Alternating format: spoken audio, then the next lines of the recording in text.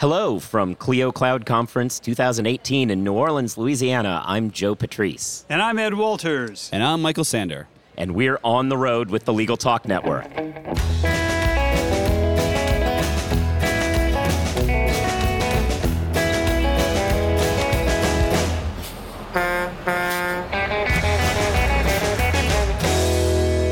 And we're back. Thanks for joining us on the road. It's a pleasure to be here in the Crescent City.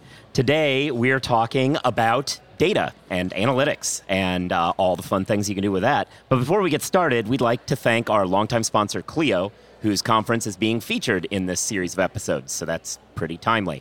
If you like what you're hearing, why not check out their conference for real, along with 1,500 other legal professionals at next year's 2019 Clio Cloud Conference, which we still don't know where it is, but we will soon. For more information, visit ClioCloudConference.com. That's CLIO cloudconference.com. Now let's get to it. So thanks for joining us, guys. We're going to start off with just some bios and find out how you ended up in this crazy place in the legal landscape. Yeah, I'm Ed Walters. I'm the CEO of Fastcase. I teach the law of robots at Georgetown University Law Center and at Cornell Tech.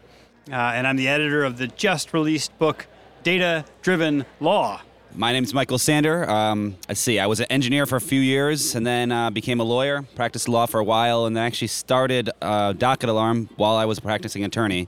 That little kind of side project turned into a company and kind of did that full time for about two and a half years. And during that period, I met Ed and Phil, his co-founder of Fastcase, and we had very, very similar visions. And it became obvious that we should join up, and Fastcase acquired Docket Alarm in January 2018. Cool. So you just had a talk, and what did you talk about? Well, we were talking about maps. Yes. Yeah, kind of the history of maps, mostly from the traveler's perspective. So before there were maps, people got lost a lot. People wouldn't know when they set out on a journey if they would have enough money to get where they were going, or whether they would survive the trip, right? And maps democratized those trips and made more people willing to travel, like they made travel less risky.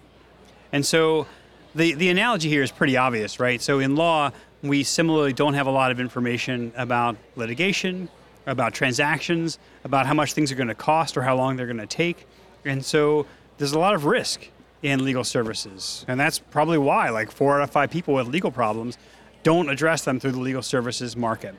And just in the way that maps democratized travel and made more people willing to travel and made travel less risky, data analytics, information about litigation, information about contracts, information about what happens, makes legal services less risky for clients. And so I was trying to think about this from the perspective of a traveler and from the perspective of a client and what that means for legal services. So just as an example, clients ask lawyers all kinds of questions. How much is my case worth? Are we going to win? Yeah. How much is this going to cost me? How long and is it we gonna never take? know. Yeah. Yeah. So we as lawyers don't really have any good answers to that. We have our own individual experiences, right? But we don't have good data about what the answer is. These are data questions, right? Should I take the settlement offer? It depends. Are you going to win the case if you go to trial? Is it a high settlement offer or a low settlement offer compared to cases like this? But we don't have the data to answer those questions. So the idea is to use data analytics, like information about what happens in cases like this one, to take some of the risk out of law for clients.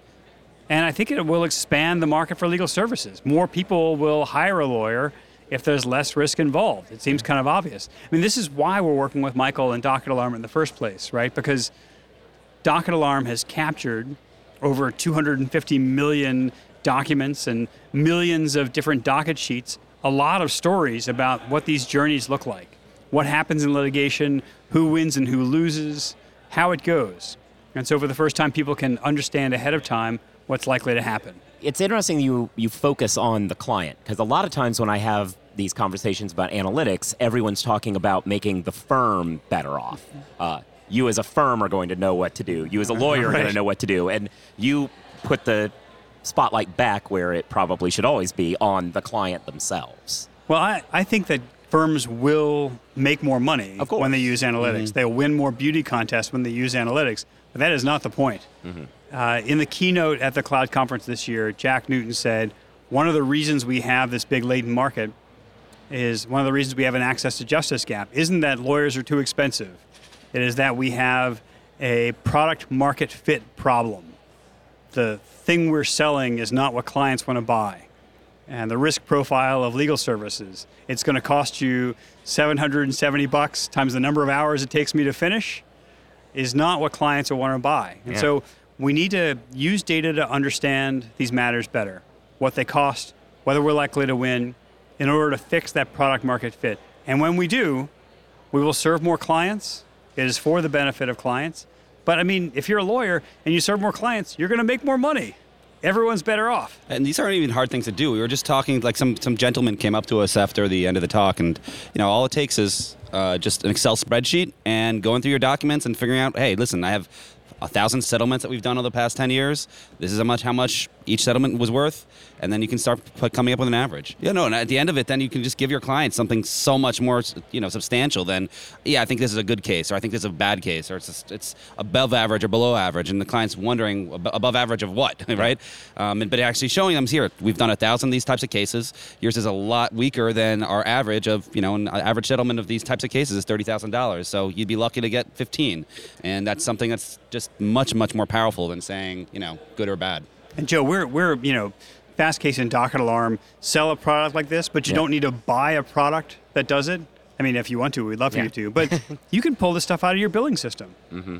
How much does it cost when you do matters like this? How much does it cost up to this stage and up to that stage as a guide for what's going to happen in the future? You don't even have to say, this is your fixed fee engagement. You can say, here's what the distribution looks like. The average is $36,000. The mean is $38,000. There's a few cases that are outliers that have these kinds of facts. Yours isn't one of them. So I'm telling you that I think it's going to come within this band. I'm not guaranteeing it, right? Yeah. Of course, if you do guarantee it, you're going to win the business every time. You could even say, the average is $36,000. I'm going to bid this out at $40,000. Right. Mm-hmm. But I'm going to do it at a fixed fee. And clients will pay more than the average for the guarantee if you take the risk off. Especially corporate clients who can budget it. When they say, in 2019, I'm going to budget $40,000 for this, and I don't care if you can do it for cheaper. I know what the budget is. It's not going to blow up on me. I am willing to pay more for certainty, and I'll pay a premium for less risk. Mm-hmm.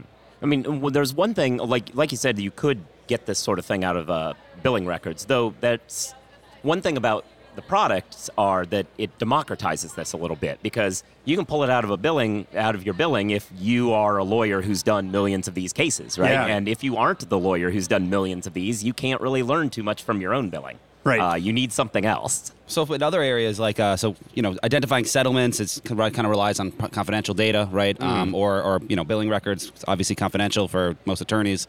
But other areas are not confidential. For example, in the public litigation space, the genesis of Docket Alarm actually began with me and an Excel document mapping out it was basically a new court that was newly formed in 2012.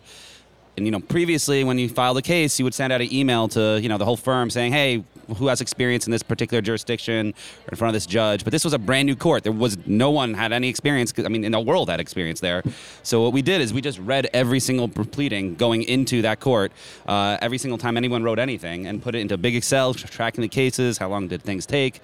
And pretty soon that became very unwieldy. That Excel document was unmanageable. And that kind of was what is able to turn into a product. But really, for many of these types of situations, all you need is some patience, good analytical skills, and a good command of Excel. This is what maps were like in the early days.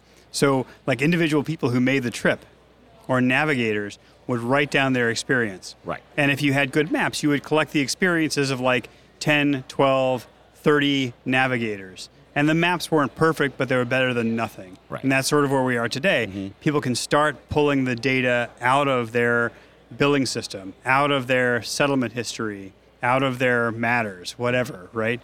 You started to be able to see things from the sky. In World War I, the Army actually put pigeons in the sky with primitive cameras on them to take pictures of the battlefield from the air. And I sort of think about that in Fastcase or Docket Alarm. The first time you can see a 30,000-foot view of what's happened in these other cases, right? It's not perfect. We don't have all the data that we would want today, but a lot of this stuff it's not unknowable. It's just unknown. Yeah. And when you start to look at things like rolled up in the aggregate, it's not perfect information, but it's pretty damn good information. One of the questions during your talk, someone came up and said, like, well, the particular area of law I work in, there's so many details that, like, can possibly be, boiled down to some factors that can be analyzed so easily. And I think your response was really on point because you said, yeah, absolutely, we're not going to be able to, predict every single last element of this case, of your cases that are very, very human factor driven. But when you zoom out and you see thousands of them, trends appear. Like they just smack you across the face.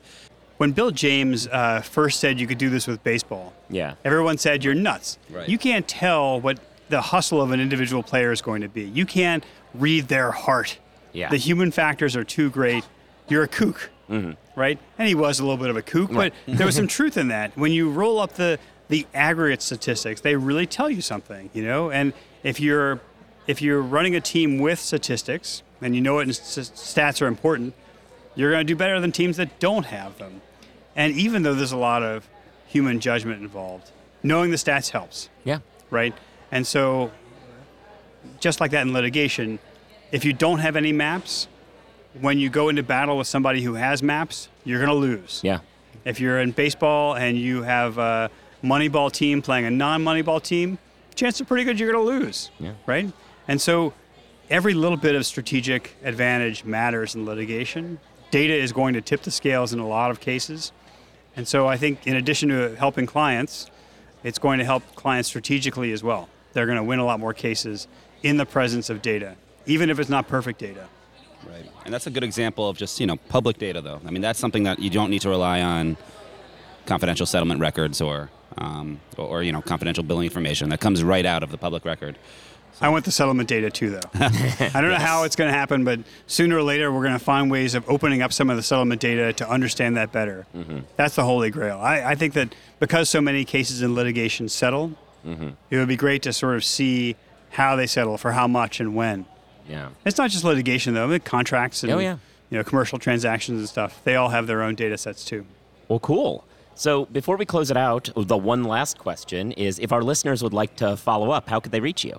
You can find my geekery about coffee and whiskey and baseball and legal analytics and startup life on Twitter at EJ Walters with an S at the end, or at fastcase.com. And I'm not as quite a prolific Twitter user as Ed, but my Twitter handle is Speedplane. I used to be a big Speedplane nerd, and you can just reach me by email. It's michael@docketalarm.com. Well, great. Well, thanks for joining us today, both to the guests and to those of you listening. We want to thank you all for tuning in, and please rate us on Apple Podcasts, because that's the way in which more people will get to hear this podcast. And I'm stumbling because I know I'm going to have to read the corniest thing ever. Well, we've reached the end of the road on today's episode. Thanks, everybody, for listening. Read above the law. Cool. Bye. If you'd like more information about what you've heard today, please visit LegalTalkNetwork.com. Subscribe via iTunes and RSS. Find us on Twitter and Facebook, or download our free Legal Talk Network app in Google Play and iTunes. The views expressed by the participants of this program are their own and do not represent the views of, nor are they endorsed by, Legal Talk Network, its officers, directors, employees, agents, representatives, shareholders, and subsidiaries. None of the content should be considered legal advice. As always, consult a lawyer.